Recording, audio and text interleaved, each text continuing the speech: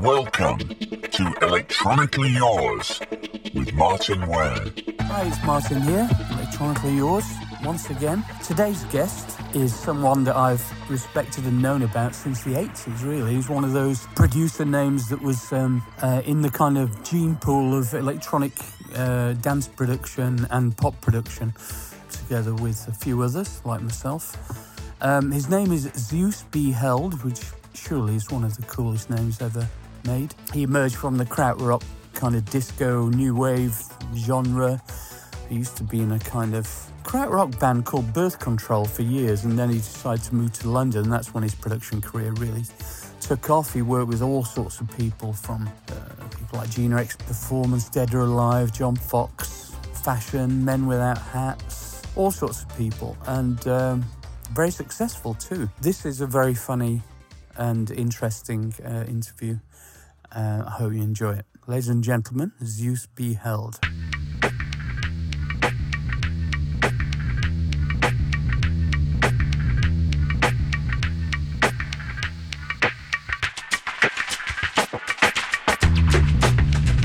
So I've just been listening to your last album, actually.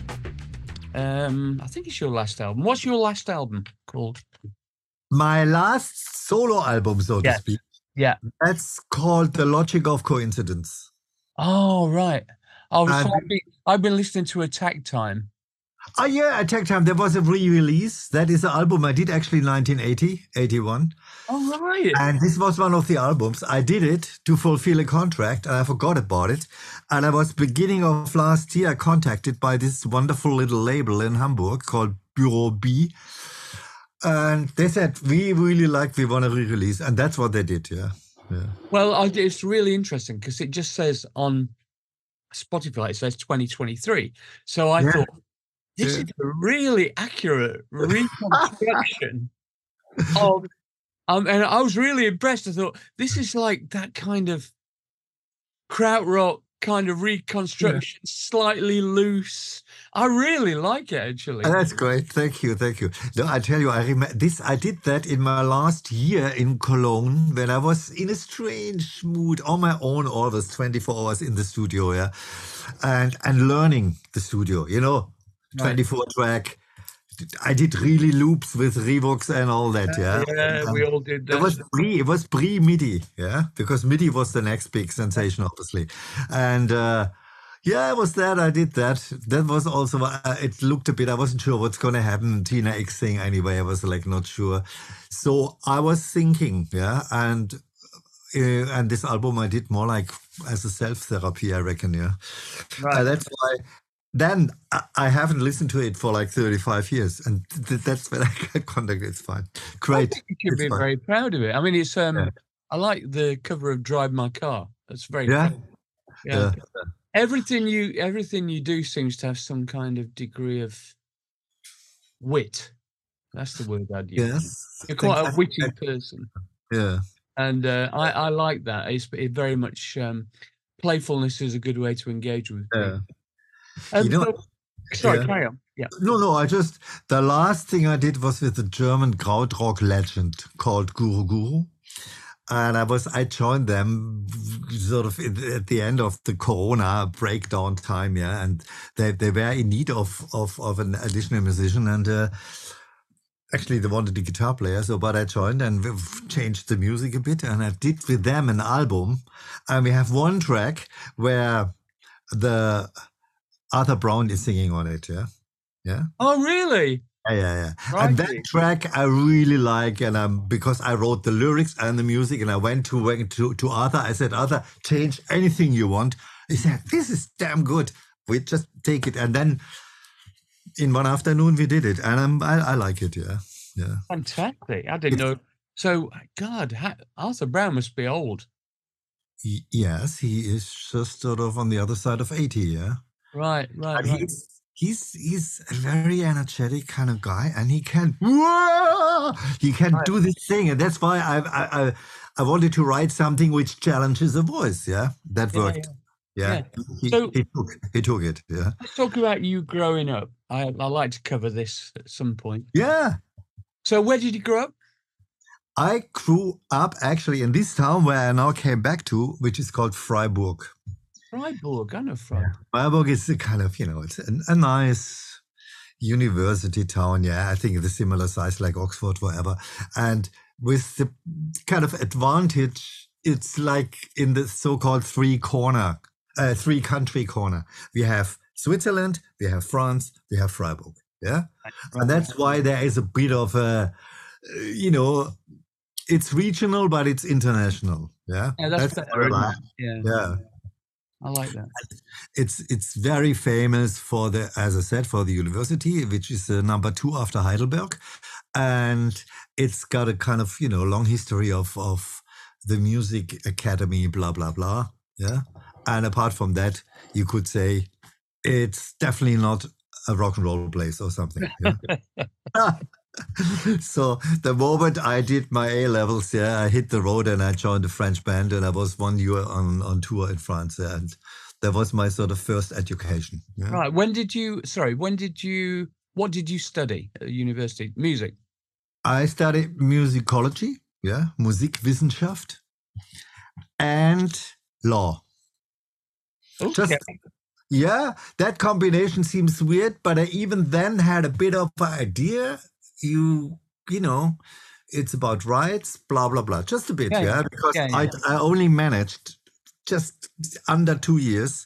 And then I played in my band, as a support act for a German band who was just going up called Birth Control. Right. I played at the university. I was a support act, and they asked me to join. Right. And which meant I have to stop my studies and change my life and everything. And they didn't give me much time to think, but I said, let's do it. Let's do it, Yeah. I actually had a dream, like, where I enjoyed being on stage and having, like, a big audience. Yeah. I like that because my father, his profession was piano builder. Yeah. Great. Yeah, so I was pretty much surrounded by pianos. Yeah, there was always a keyboard. Yeah, and my mother played a bit. Yeah, and it was obligatory that I learned it, which I did. Luckily, I had a great visionary piano teacher, a lady called Else Katzenstein. I remember her name. Yeah, and she said, Bernard, the new Mozart are the Beatles. And I said, just rubbish, yeah. Because when I was like, whatever, that was in the 60s, early 60s. But she discovered straight away, said, these guys, they write for the whole world and the world will sing their tunes. That she said that from day one, yeah. Really?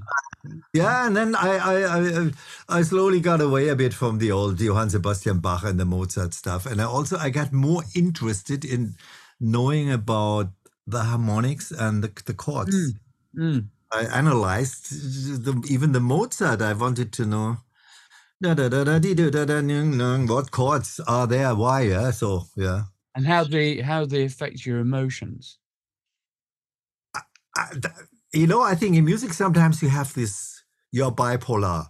You have the technical, mathematical aspect, and the other is the wonder of creating an emotion for other people, yeah? Which you can, it's all about half a tone difference makes a hell of a difference, yeah? In a melody, in a chord. And then sometimes you know why, and you do it calculated, and sometimes you do without thinking, yeah? And you listen what you do, I mean, it's a bit like this so-called automatic writing, yeah? You just let it flow. Yeah? That's it. And I think musicians who are not really sure in how to improvise, whatever level they are on, yeah? I don't quite understand, yeah, because I think this is where you wander around and you find something, yeah. That's it. In your own musical, melodic, harmonic structure. Well, I mean, as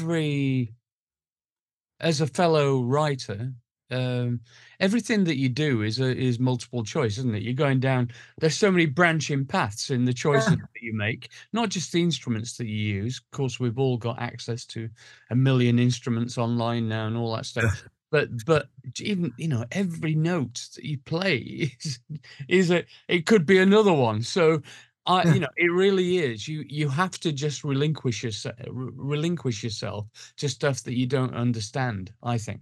Yeah, it's true. And I mean, it's also, I know, and I sometimes dream of it. I'm just kind of, at the beginning of understanding the whole music kind of universe. And also playing. The other day, I went in a sort of, by pure chance, I bought a cheap second-hand vinyl and by Chick Corea, and I listened to it. I said, "Oh man, I mean, now there somebody shows you how to play, Oh God, and I mean, this is okay, fine, good. I'm so happy you are there, Chick. I just do it extremely different, but thanks, for your input. It's great. Yeah. So, what do you think about virtuosity versus simplicity? I learned a lot about that living 20 years in England, being around with musicians, like the first band I produced in England was Fashion. And that was all, it's the importance of being able to learn in public as a band. And to have bigger aims than your actual craftsmanship. Because that you learn. And that's an attitude thing which the Germans, in the krautrock, there was a bit there, but so many sniffed on it. And they say, you first do your 3 years course at the Music Academy, and then we talk again, that's so funny because, Germany there was East and West Germany. And the other day, I got a compilation called Rock vom Osten, So rock bands from the East Germany. And some of them, they like Emerson, Lake and Palmer, Oh, fucking brilliant. And everything. And then on top of that, some German lyrics, which all have basically a society-orientated message. Incredible. The opposite of we like. And I say we, I mean you and me, like sort of, because I learned understanding popular music actually in, I guess, in Great Britain, in London. Right. Well, I'm kind of coming at the whole thing from the opposite direction because I'm not classically trained at all. I mean, everything I learnt, the first proper instrument I had was, well, let me show you that, the Roland System 100. The Roland System, nice. Yeah. So I learned how to produce and how to compose on that machine. And so it's a completely different set of skills, isn't it? Because you're learning timbre, you're learning harmonics, you're learning. People just think, oh, it's plugging modules in. It's not. It's really establishing that feedback loop of your taste. Yeah, exactly. It's also like directing the frequencies, sort of speaking. Exactly. So what was your I've got to, before we leave the topic of birth control, I've seen some videos. They're just great. Oh my God, it's proper kind of krautrock. Excellent. Tell us because you toured with them for a long time, didn't you? So I was in the band for 6 years. There was the band who picked me out of my studies, and that's how I became. Also, I had my 15 minutes on my own on stage to do wherever I want, Wow. And I listened back to the live album, which is one of the really well-selling kind of things, of those days. And I think it was great because one had to be bold, otherwise you can't do that, And it was great. It was, I would say, there was my Sturm und Drang. You could explode and everything which goes with it. Live on the road, no mobile phones, no emails, nothing. You hit a town, make a big noise and you leave. Yeah. I'm still doing that shit. It's exhausting though now, I must say. Do you play live now? Yeah, with Guru Guru. For me, it's like deja vu. With Guru Guru, we play. Last year, I played nearly 40 gigs with Guru Guru. Right. It's smaller clubs, 200, 250, and a few festivals. Yeah. And I enjoy it. I know it's, let's say, people could sort of advise at our age, maybe take it easy. But for me, it's the opposite. This gives me absolute energy. Oh, I love all that. the other stuff. Yeah. I love that. That's so cool. Yeah. Sorry, carry on.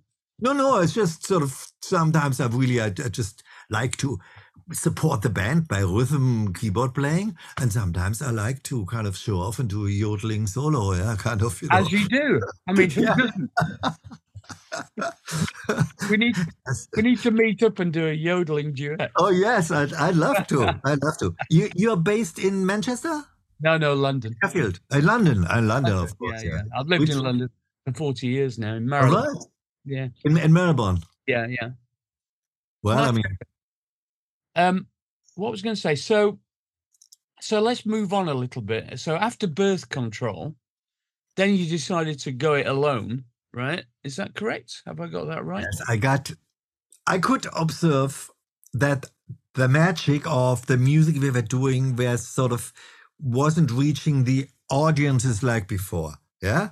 And the band wasn't really, there was this lacking, but in the business aspect, a clear thing, the band, no, it didn't really work. Yeah. What year did they split? What year did you leave? 78. Right. So this is kind of when, the big earthquake of punk came along, really, isn't it? And yeah. The tectonic plates started moving. Yeah. When I lived with Birth Control outside Cologne, just 2 kilometers down the road was an old farmhouse, and there was Mr. Conny Plank. Oh, right, yeah. In the studio. And I actually managed to sometimes go there and hang around, do the tea, and study. And also then I in the end, we did 2 Birth Control albums with him engineering. Yeah. Right. And that's when I changed, and I also understood like the music making in the studio is actually interests me much more. That was for my very first time I was in the studio with Birth Control, which was 1973. I discovered the mellotron and the beauty of multi-track recording. That's so I squeezed in a 3-minute song, an instrumental little thing with flutes and piano and strings and choir, and which say, what the heck? But some people like, just that's it. I think always technology influences what you do. Of course. That goes for, I think, with the guitar, satisfaction would not have happened without that guitar sound. Yeah. And what was your first encounter with electronic music then? Or what was your first synth that you came across? I tell you, I never forget when I first time listened to Kraftwerk was 1970 in a car on a journey to Turkey. And there was this Ruckzuck, and it was not that electronic, it was more with echo. Jazz flute, yeah. Yeah.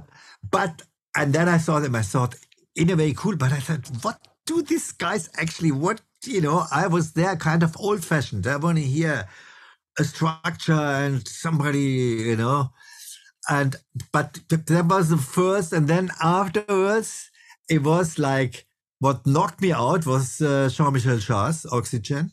Right. I have to say, because I always had friends in Paris, and I drove a lot to Paris with the car from Cologne, yeah? And there, I know Oxygen was, originally, there was the music for the opening of a new motorway, yeah? Is that right?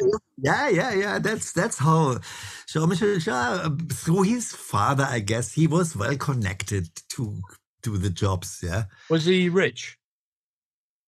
I guess so, definitely not. He was definitely not, because his father is Maurice Jarre, who did the music for Dr. Zhivago, etc. Blah, blah, blah.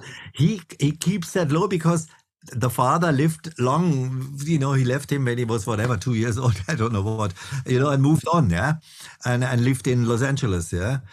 But I think, anyway, Jean-Michel Jarre was also one of, I would say, he did the home recording, yeah, already in 1974 or whatever, yeah.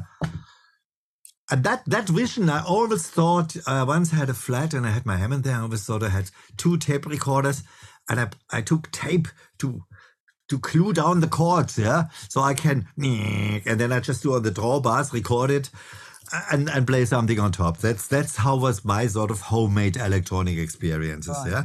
Right. It obviously, once I joined Birth Control, out of the window, yeah. It was all Deep Purple and Emerson, Lake and Palmer, yeah.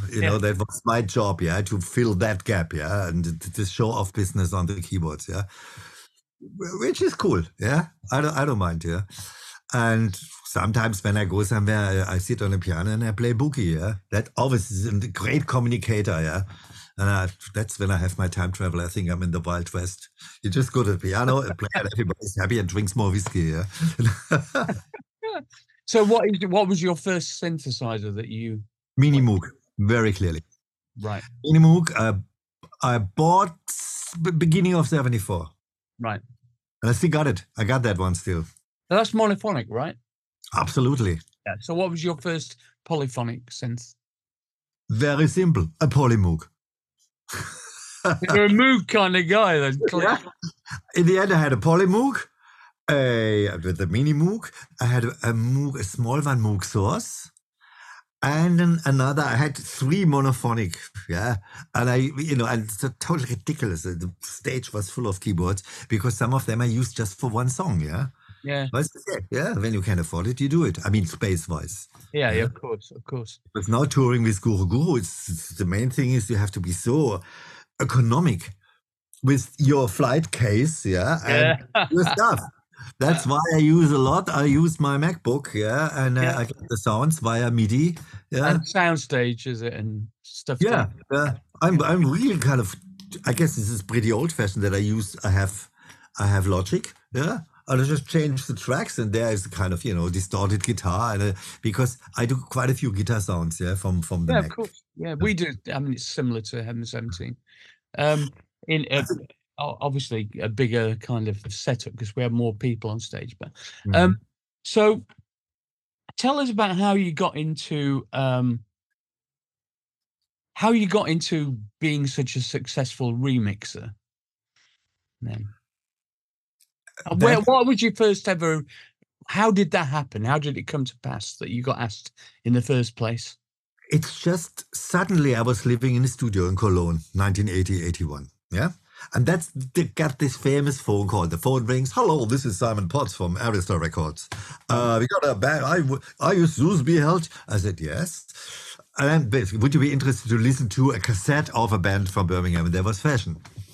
And I got really, I went to Birmingham. I liked the band.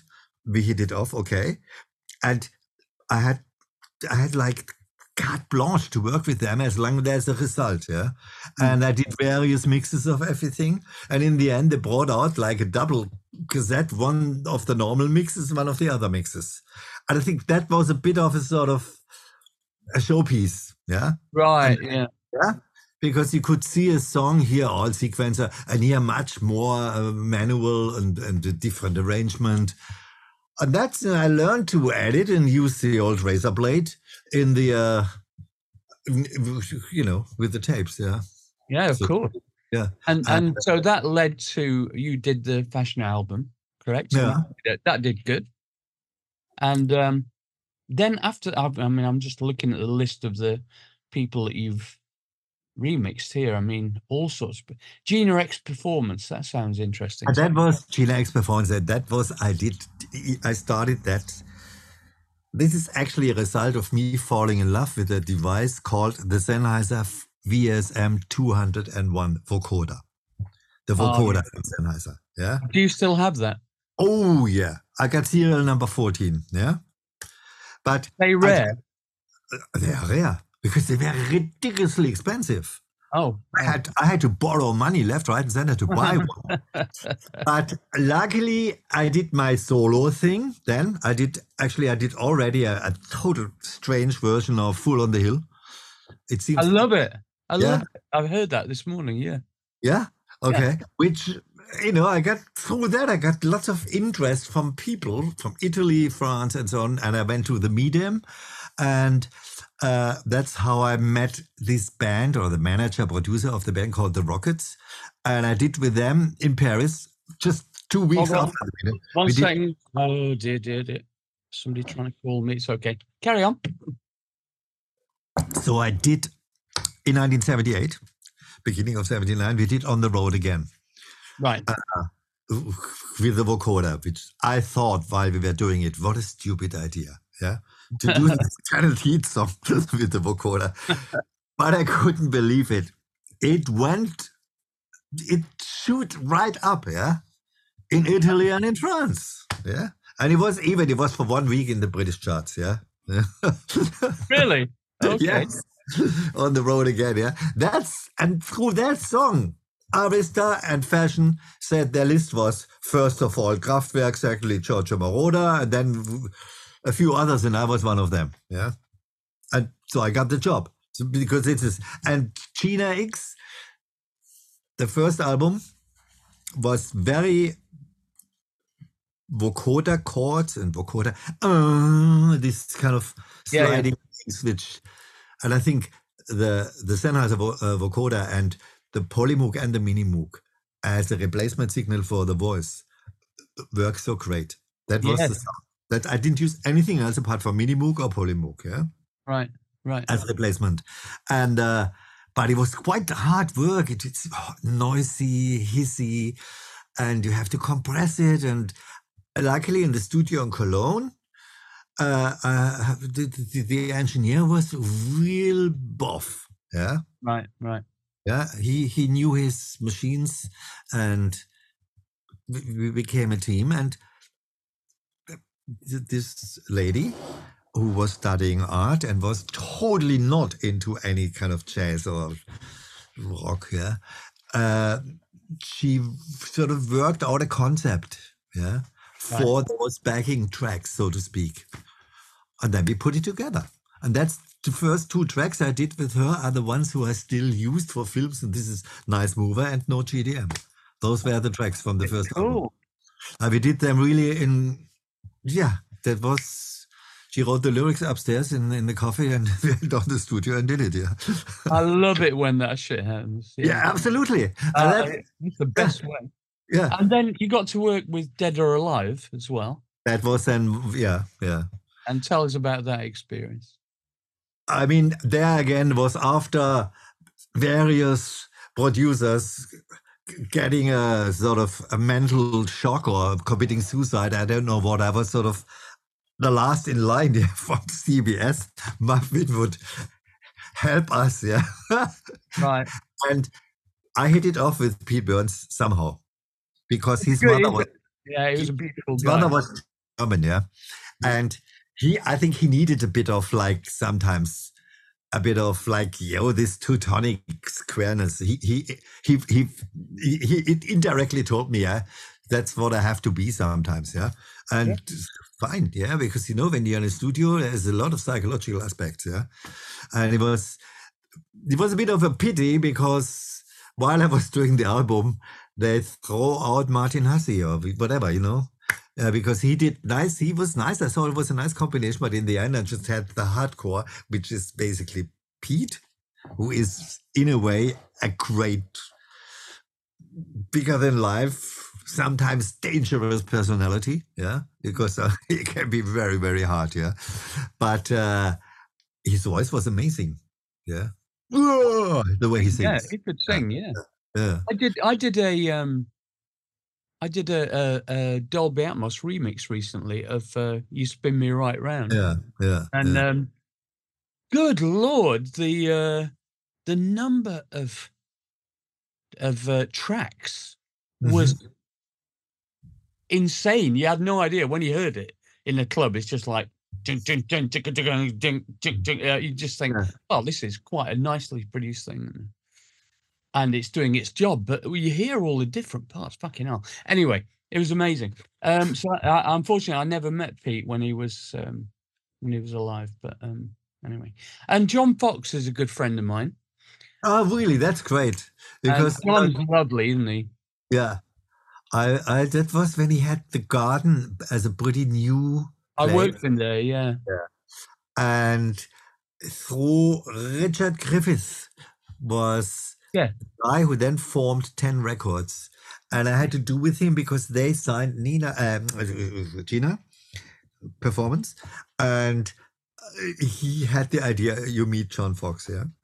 And so I worked with John on the album The Garden. Yes. Yeah. And it was great. Yeah. It was great. It was great looking back at it. It could have been better. Yeah. But I think it was pretty much, he has a plan for what he wants to do. Yeah. So when you say it could have been better, how would you have improved it? I think I should have pushed sometimes a bit more extreme, a bit more like, go more like you did on Mathematics. Yeah. Yes, yeah. I like that album very much. A bit more cold. Angular, a bit more. Yeah. But this is, oh God, my God, when he hears that, he will not like it, because I think it's it's your music, so I can't tell you what I think it should be. Yeah. I think he was in a different place, probably, with The Garden, wasn't he? He'd moved into a different kind of vibe. But I admire that. I admire artists who can transcend. Yeah. Or don't get stuck in a rut, But I was a big fan of Metamatic. I thought it was a really good album. For me, it was great to work with somebody whose record I had and really adored. Yeah. Yeah, exactly. And then, here we go. Men Without Hats. Yeah. Tell me. I did an entire album with them, with those brothers from Montreal. Yeah, they were sort of Canadians who love to speak French. Yeah, that was. It was a typical record company, Phonogram, New York, who was run. The guy in charge was Derek Schulman. Right. Who used to be the singer of a band I love called Gentle Giant. Oh, Gentle Giant, my God. He was the singer of Gentle Giant, and then he said, enough is enough, I'm going to turn over to the other side, yeah? Right. And they had their first hit, Safety Dance, on a small label, which was in the UK, Static Records, yeah? Right. Again, under the umbrella of the Virgin Group, yeah? Yeah. And somehow they asked me, and we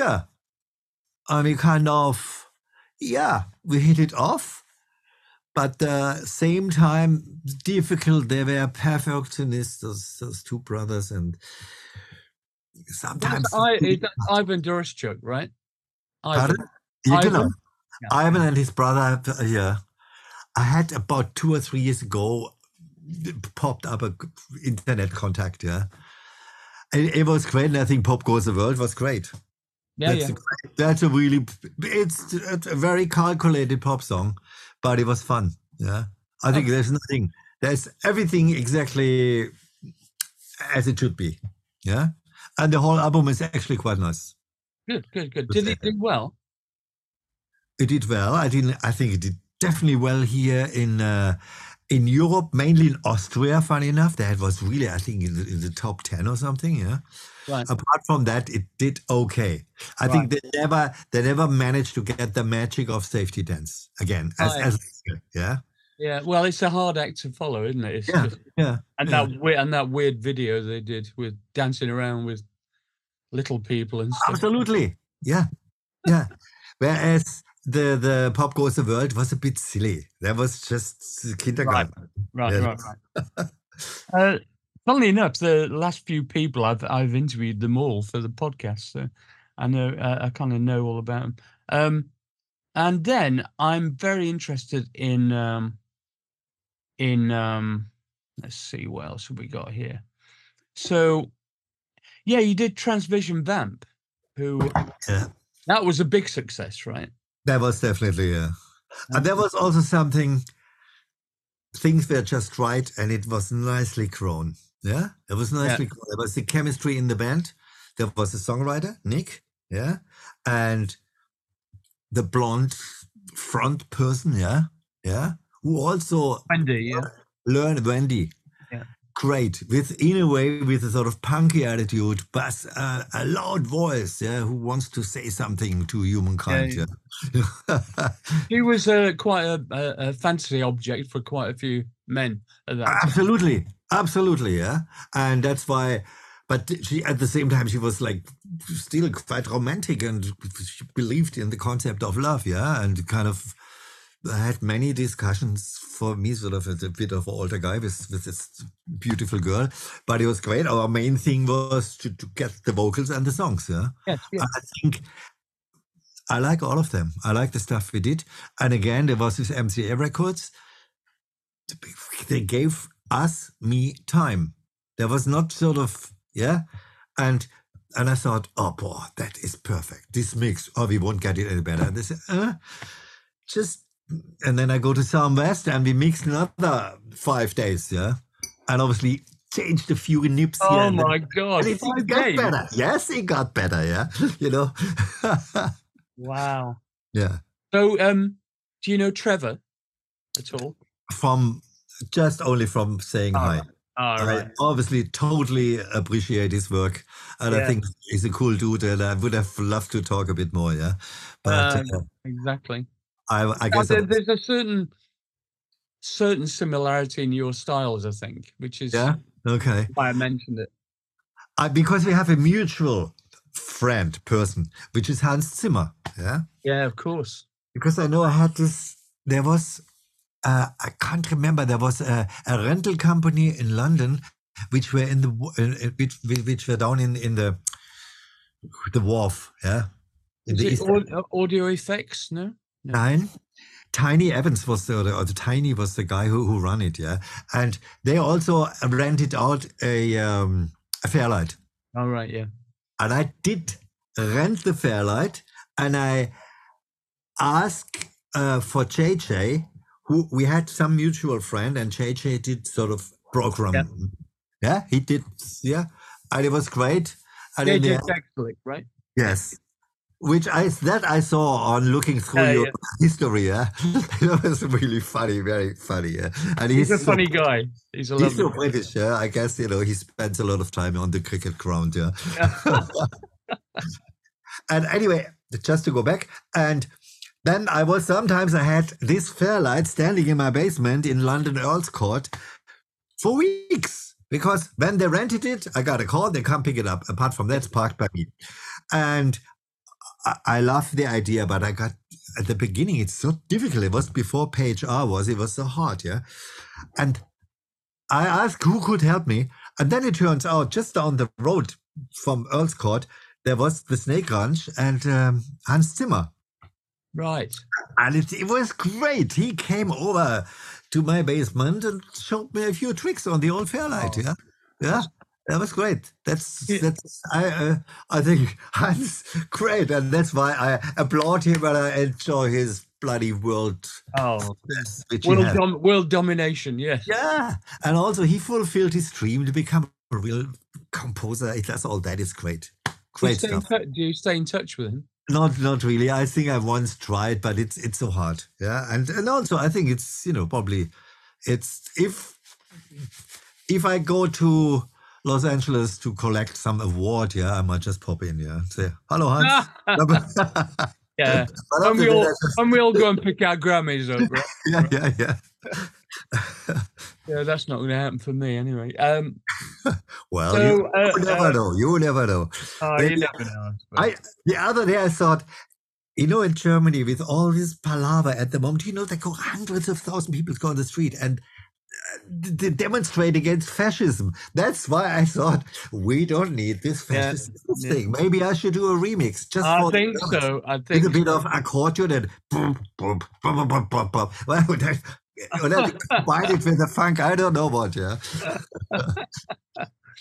That's funny. I know it's terrible. Well, let's not go into world affairs. It's too depressing.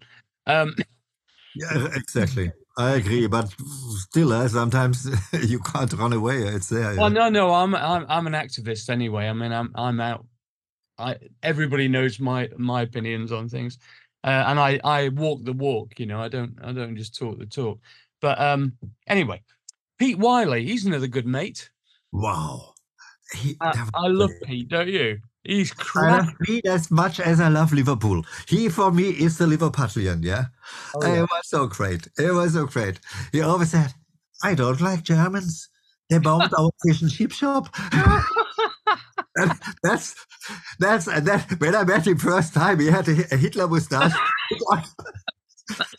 And he took the mickey so much, and he loved. He immediately understood that I'm a guy who can make jokes beyond the border. Yeah, it's totally fine with me. Yeah. Oh, that's so funny. That was great. Yeah. You know, he's been on tour with us. In fact, he supported Heaven 17 on a recent tour, and we get on really well. We love him, and but he said he came up to me, and it's about 2 years ago actually, and said, "Martin." I can't do the accent. He said, Martin, I finally got to the bottom of it. I've been diagnosed with ADHD and I'm on, you know, I'm getting medication now. I'm going, well, that explains quite a lot, Pete, doesn't it? Is he well? Yeah, he's okay. He's having a bit of a revival at the moment. And that's good. Yeah, it's good. And yeah, we keep in touch. He's a lovely guy. If you remember, give him my heartful regards. I remember him. He is, and anyway, I think I'm not a football fan, but I observe Jürgen Klopp. Yes, being like becoming a Liverpudlian hero, and I say, oh, Jürgen Klopp, how do I envy you? Huh? It's the best town, yeah. Yeah, to become fun town. To have one day some kind of place called the Jürgen Klopp Sporting Arena or something. And I think, Jürgen Klopp, what a guy you are. He just announced that he's going to stop at the end of the season. I know. They'll build a statue for him. They got I'm so pleased, because I also liked him in Dortmund.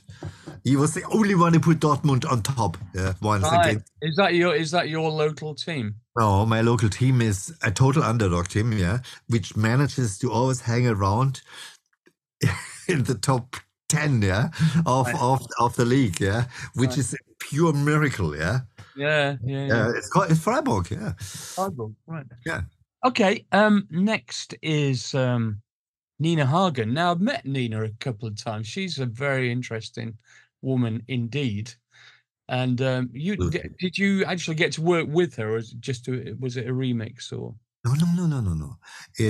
I got the honor. I once said when I was in England, there are two people in Germany I'd like to work with: Nina Hagen and Udo Lindenberg. Yeah, those two.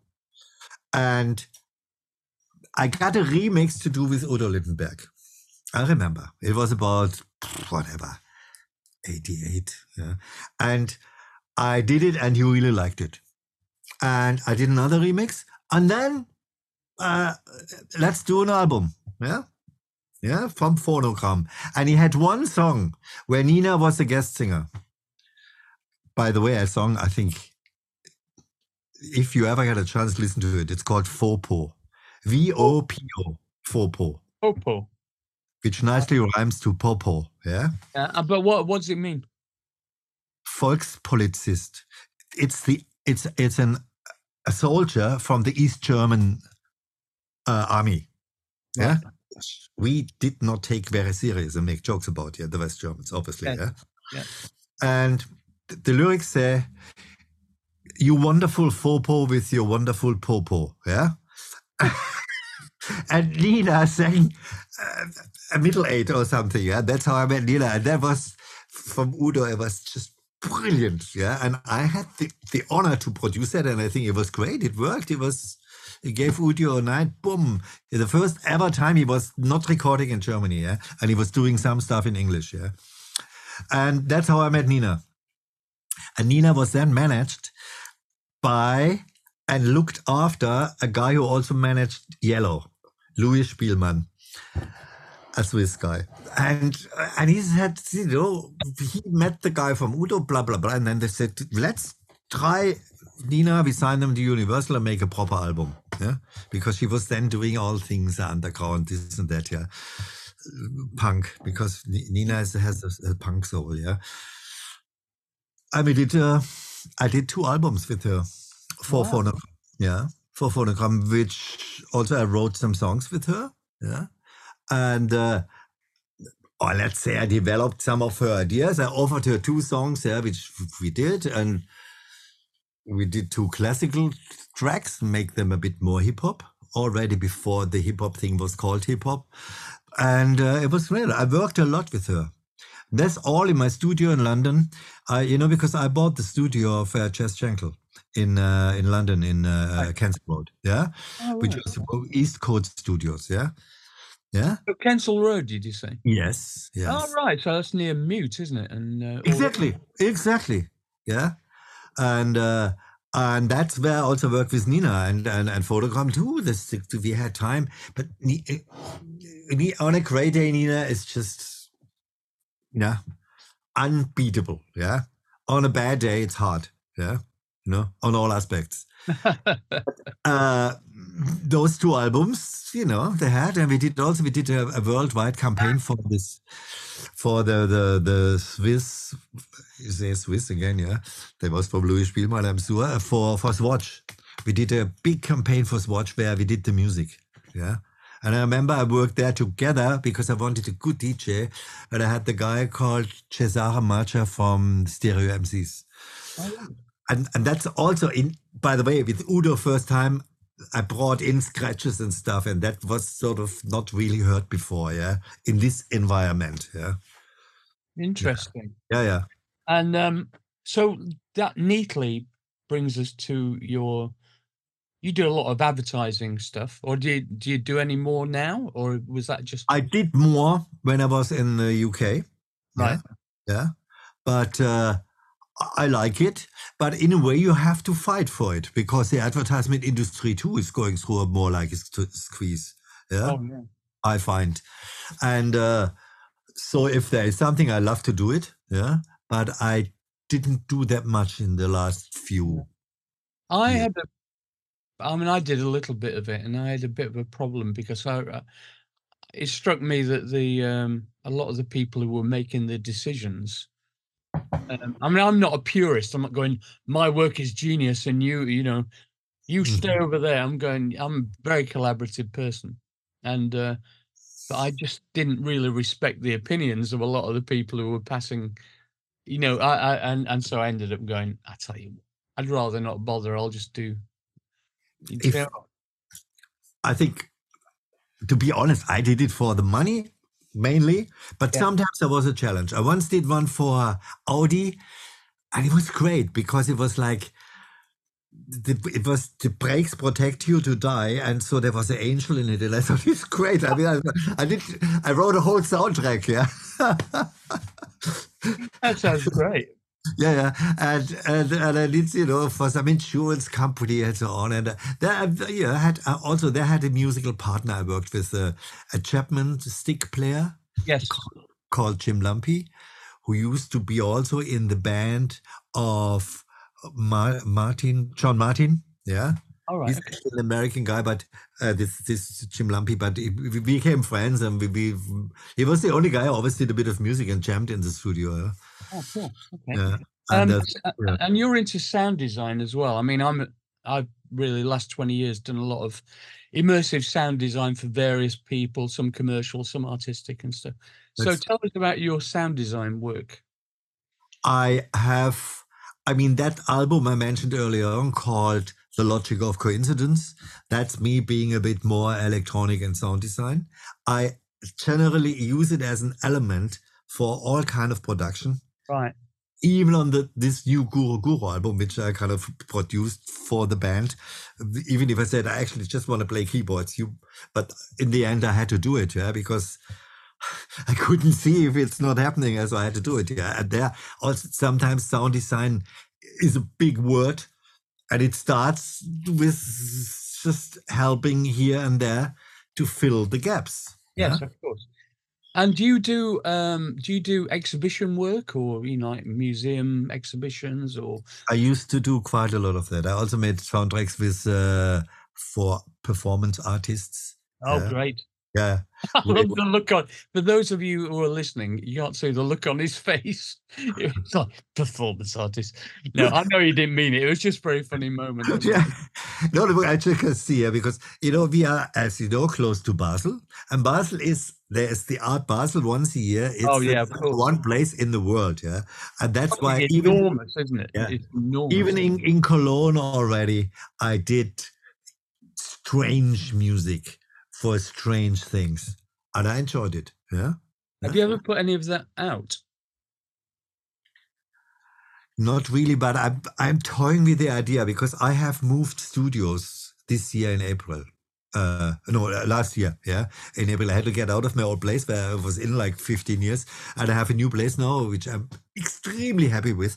So I had to go through these boxes of stuff, and I said, "Oh, let's have a listen."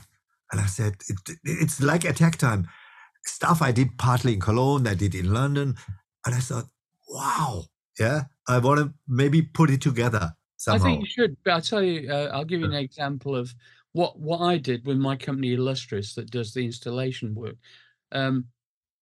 After 10 years, it's 20 years old now, but after 10 years, I did a 10 CD box set, special edition with Mute, and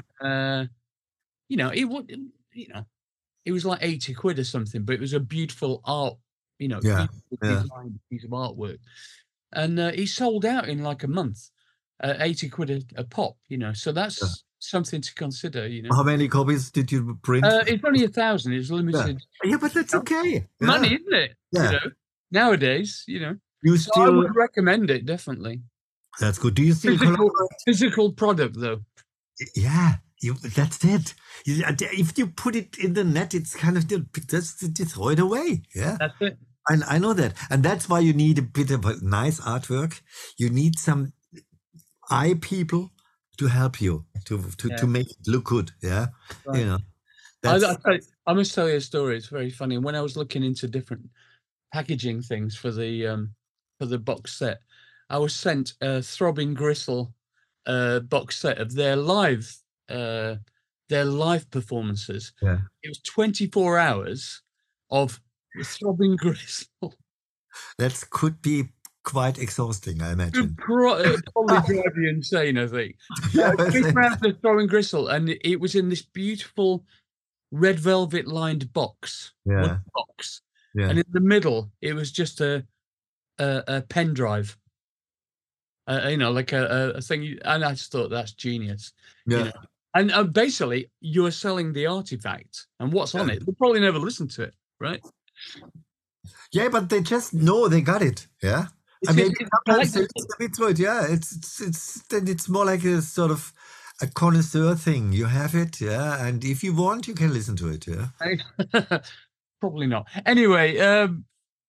Are you still in touch with Daniel Miller? I am, yes. Yeah.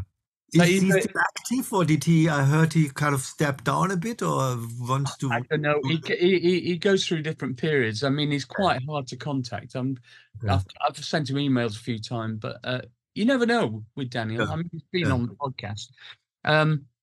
Now, what else have we got left here? You're right into vocal processing, aren't you, of all kinds? I mean, not just the vocoder. I think it's quite important because, I mean, my view is that the voice is the most appealing instrument that you can record. And when I produce tracks, it's very much like the music is a framework for that, if it's a vocal track, of course. What's your view on this, do you think? I think so too, because for me, it's like music and words. I also like poetry in a more abstract way. I'm not reading poems or whatever. Yeah, or maybe I do sometimes. Inspiration. That's another album. Good one.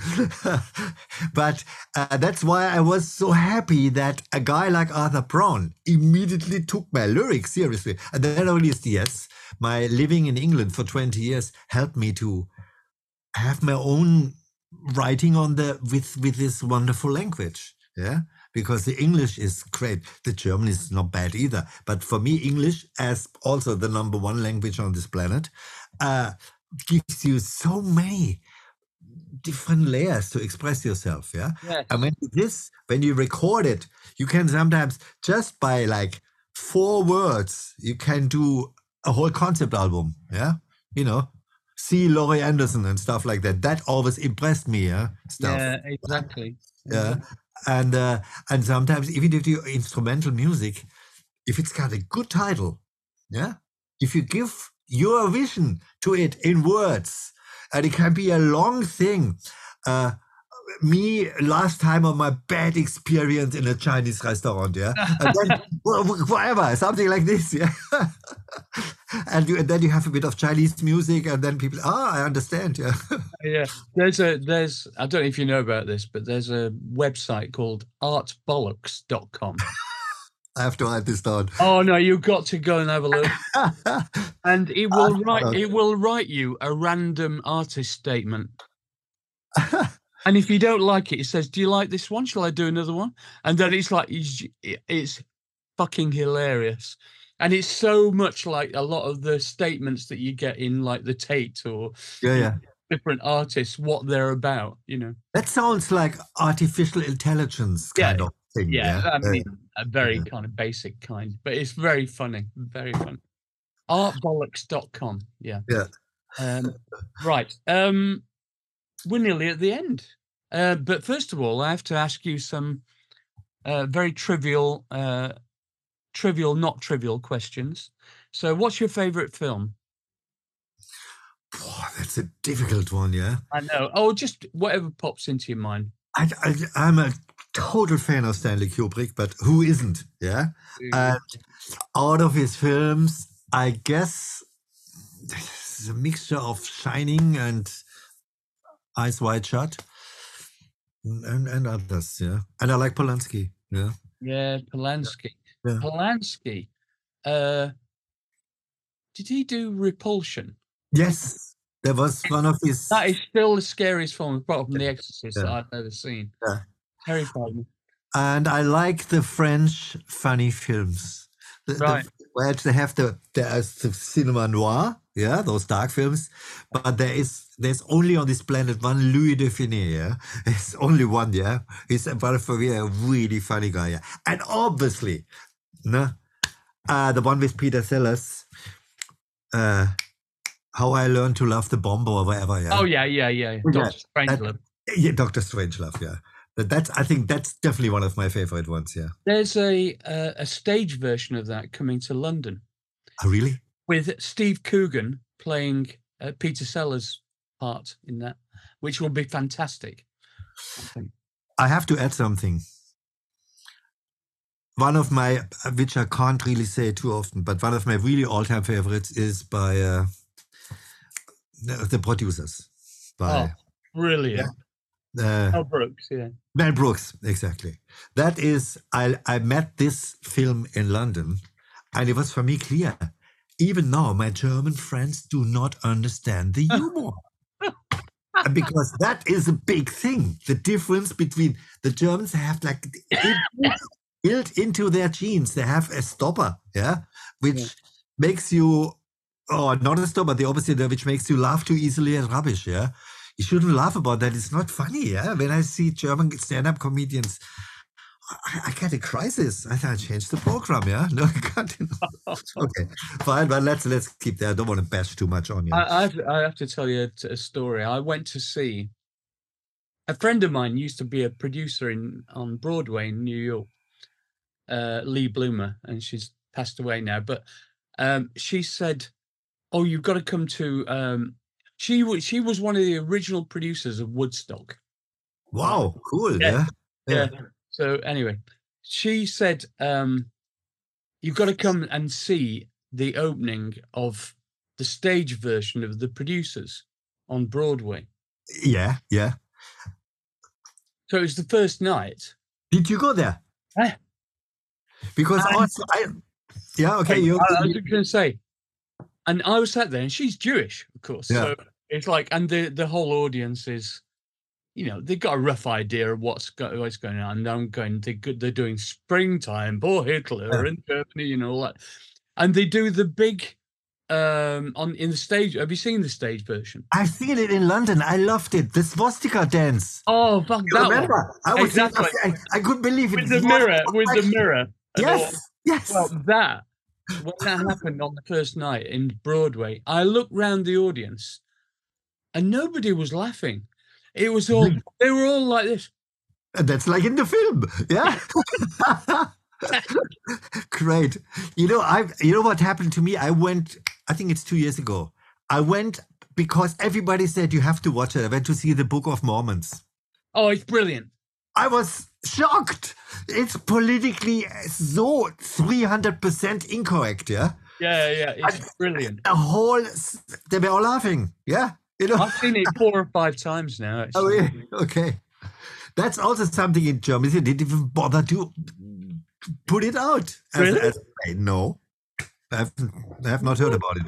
Yeah. Maybe in Berlin, but maybe it flopped. Exactly like they tried very hard to put the producers on in Berlin. Maybe they just think the humor wouldn't translate at all. No, and the Germans, they are like brand marked and scarred from the bad stuff the Nazis have been doing in the 30s and 40s. That is just a fact. We have that. We stop right here, but that's also a political thing now again with the problems in the Gaza-Streifen. Yeah?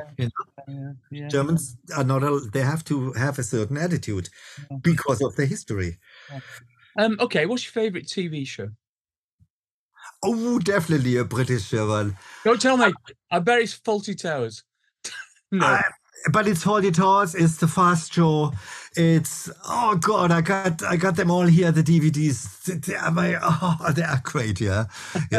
Definitely. I got from Monty Python. I got everything. Yeah, and it's not that I watch it sort of on a regular basis. No. But there were other one also even absolutely fabulous. I liked. Yeah, and some more great stuff. Yeah. Great. Favorite book. I know it's tough. But I would say Logic by Immanuel Kant. I've never read that. This is more of a compilation, but I like Paul Auster, the New York trilogy. I like Haruki Murakami. Yes. The Shooting the General or something, great stuff. Also Murakami for me is, love it, yeah. And also there, for example, I have the English and the German translation of his Japanese book. You can't read it in German. It's stale water. You have to read it in English, yeah. It's very common that translations don't work because so much of the very top level of beautiful novel fiction writing is about the onomatopoeia, isn't it? Yes. So and then the onomatopoeia disappears. Yeah. Gets translated. So anyway, that's why I think about. I've read quite. I read a bit of Italian because I used to live in Venice for decades, and I used to love the great Italian Primo Levi and the other guy. Anyway, I used to try and read them in Italian because the florid nature of the language is completely different in Italian. It's like singing. When you translate it into English, and it all kind of evaporates the magic. Yeah. The same goes for me for French. I mean, because I'm a neighbor here and I learned French all my school days and I was in a band, I enjoy sometimes also reading French. Young and old stuff. Exactly. Balzac, anything, yeah. I mean, it's not that I do this a lot, but then I sometimes say, no, I'd like to read the original. Yeah, exactly. Who's your favorite record producer? I think give it to Quincy Jones, yeah. Yes. Yeah. This is shooting from the hip, yeah. And also number 2, definitely High Trevor. I love the work. I'd say they're my top 2 as well. Yeah, okay. favorite musical act, I suppose, or The favorite musical act, or composer, or super difficult. It's funny. I'm, in my sort of off time, I listen to Pat Metheny, the Pat Metheny group. I like Lyle Mays on keyboards. Yeah. I like Weather Report. Oh yeah, beautiful. And I like which I mentioned before, Chick Corea. He's a master. I say, Chick, you are great. Yeah. And I mean, I don't even want to mention Keith Jarrett. Well, those are the guys who like. You can see I come from keyboards. Yeah. Same time, Pat Metheny is a guitar player who I like his melodies. Yeah. Yeah, and his music to me always has a bit of like, it makes me feel good. Yeah. Yeah, no, there's a little bit of magic involved, right? That's what I think. It's kind of yeah. If you'd not been, I know it's hard to imagine, if you'd not been a professional musician, what do you think your alternative career might have been? It sounds funny, but now thinking about it, I could have struggled through and become a lawyer or something. Right. So the chemistry of humans, which to deal with law, like what is, and I think it's quite a kind of, you need a bit of common sense, and you got to be grounded, and you do the right decision. Yeah. Right. Could well be, because I definitely I'm not good as a craftsman. Yeah. I would definitely be the worst car mechanic. Don't forget all that. Yeah. Me too. Which piece of music makes you cry? Or, well, not literally. Used to be, I mean, which really took me over was Rachmaninoff's Piano Concert No. 2. Oh, yeah. That. And I also remember when I first time heard Eleanor Rigby in Scotland I was just sitting there, and it didn't really, but it was mere tears of joy, because I enjoyed so much. Look at all the lonely people are fucking brilliant, that is great. That's what happened, That's beautiful. Okay. And finally, the final question. I think I know what the answer is, but tell me anyway. What's your favorite synthesizer? I guess, yeah. Oh, it used to be the Mini Moog. Now I like the Moog Sub, because he can nicely program. And I like the Nordlead Electro, which is like a Polymoog. You play chords and you can, yeah. Oh, interesting. And nobody's ever said that one. Yeah. I think Nordlead anyway is good company, yeah? Yeah, they are. It's for live performance in particular. It's absolute. I mean, when I play now I only have I have a Karma, which has all the kind of the Hammond, the Wurlitzer, all that stuff, yeah. But when it goes to a thing, obviously I got the MIDI stuff, but I love them playing the analog, that kind of stuff. And you cannot know which knobs to use. Yeah, the analog is hard to beat, isn't it? Yeah. Well, Zeus, it's been an absolute pleasure. Thank you so much for doing this. I think it's great. Okay. No, I enjoyed that. I do my up as well. Just ask something on or off the record. How impossible would it be for me to do a remix of We Don't Need That Fascist Groove thing?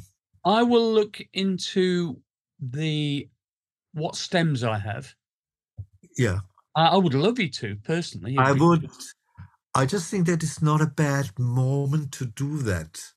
And it's so funny that so again, the logic of coincidence. Yeah, I believe in all that stuff personally. Yeah. I believe in serendipity. Do you still live in London? I live in Marylebone. Yeah. Okay, lovely. Yeah. So let me look into it, and I will email you. And okay. Fingers crossed, we can get something together. That'd be fantastic. I would put my, Oh, thanks. I would put something into it. Yeah. Thanks so much. I'm always volunteering to do remixes for people, so it's nice when somebody else does it for a change for me. It'd be great. All right, it was nice meeting you. Yeah, you too, man. I can't believe we never bumped into each other in the 80s, but you never know. All right, man. Okay, take care. Have a good day. Thank you. Same to you. Bye-bye.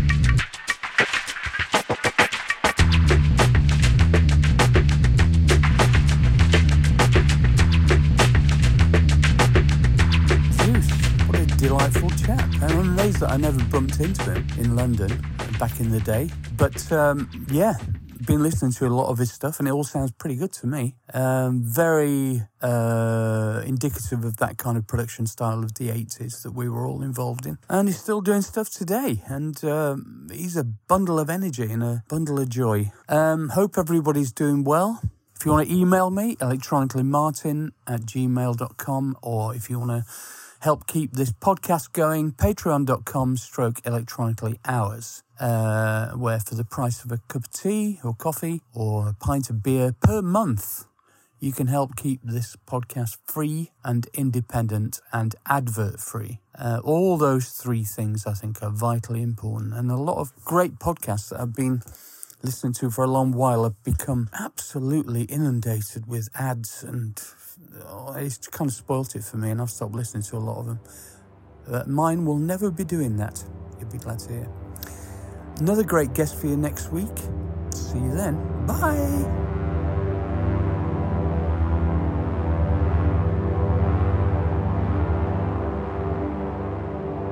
Yannick Schaefer is next.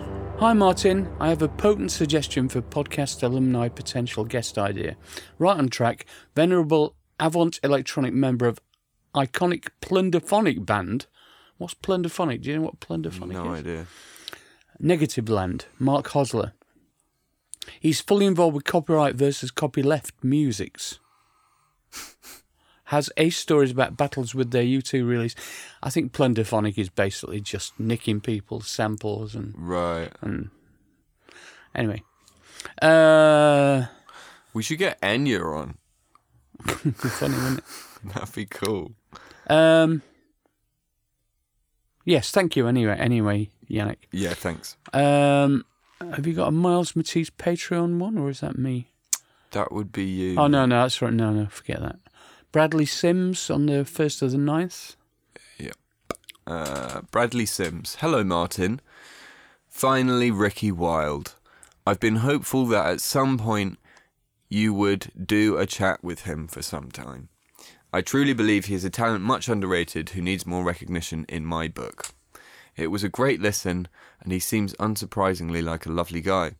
Thanks for this one, definitely in my top 3, along with Kim Wilde and Vince Clarke. Thanks, Bradley. Thank you. I agree with you, by the way. Matt Lander. Hello, Martin. Felt compelled to write a short note. Always followed the band's journey. I was present to watch build the first Hem 17 gig at the Waterfront in Norwich, 1997. And back at LCR in November. I loved, and that's already gone now, of course. Also loved the BEF Hem 17 tour that came to Bury St Edmunds. Blah, blah, blah. To the point, your podcast channel somehow passed me by. The real point, sustenance is the true word. My life has gone through some big changes. And I think what he's saying is the philosophy of what the podcast has helped him through some difficult times. Your conversations with Nick Hayward and Andy Partridge being a couple that have really hit home. Nick in particular. That's all. I wish you all the very best. Matt Lander. Thank you, Matt. Nice. Thanks, Matt. I've got one from Ian Beresford here.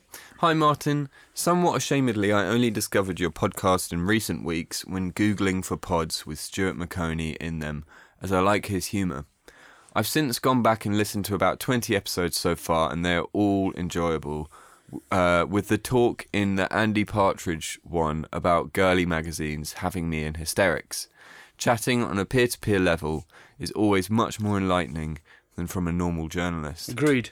I've also subsequently purchased your book and the Richard Evans one, and I'm currently working through them. Thanks again, Ian in Berwick upon Tweed.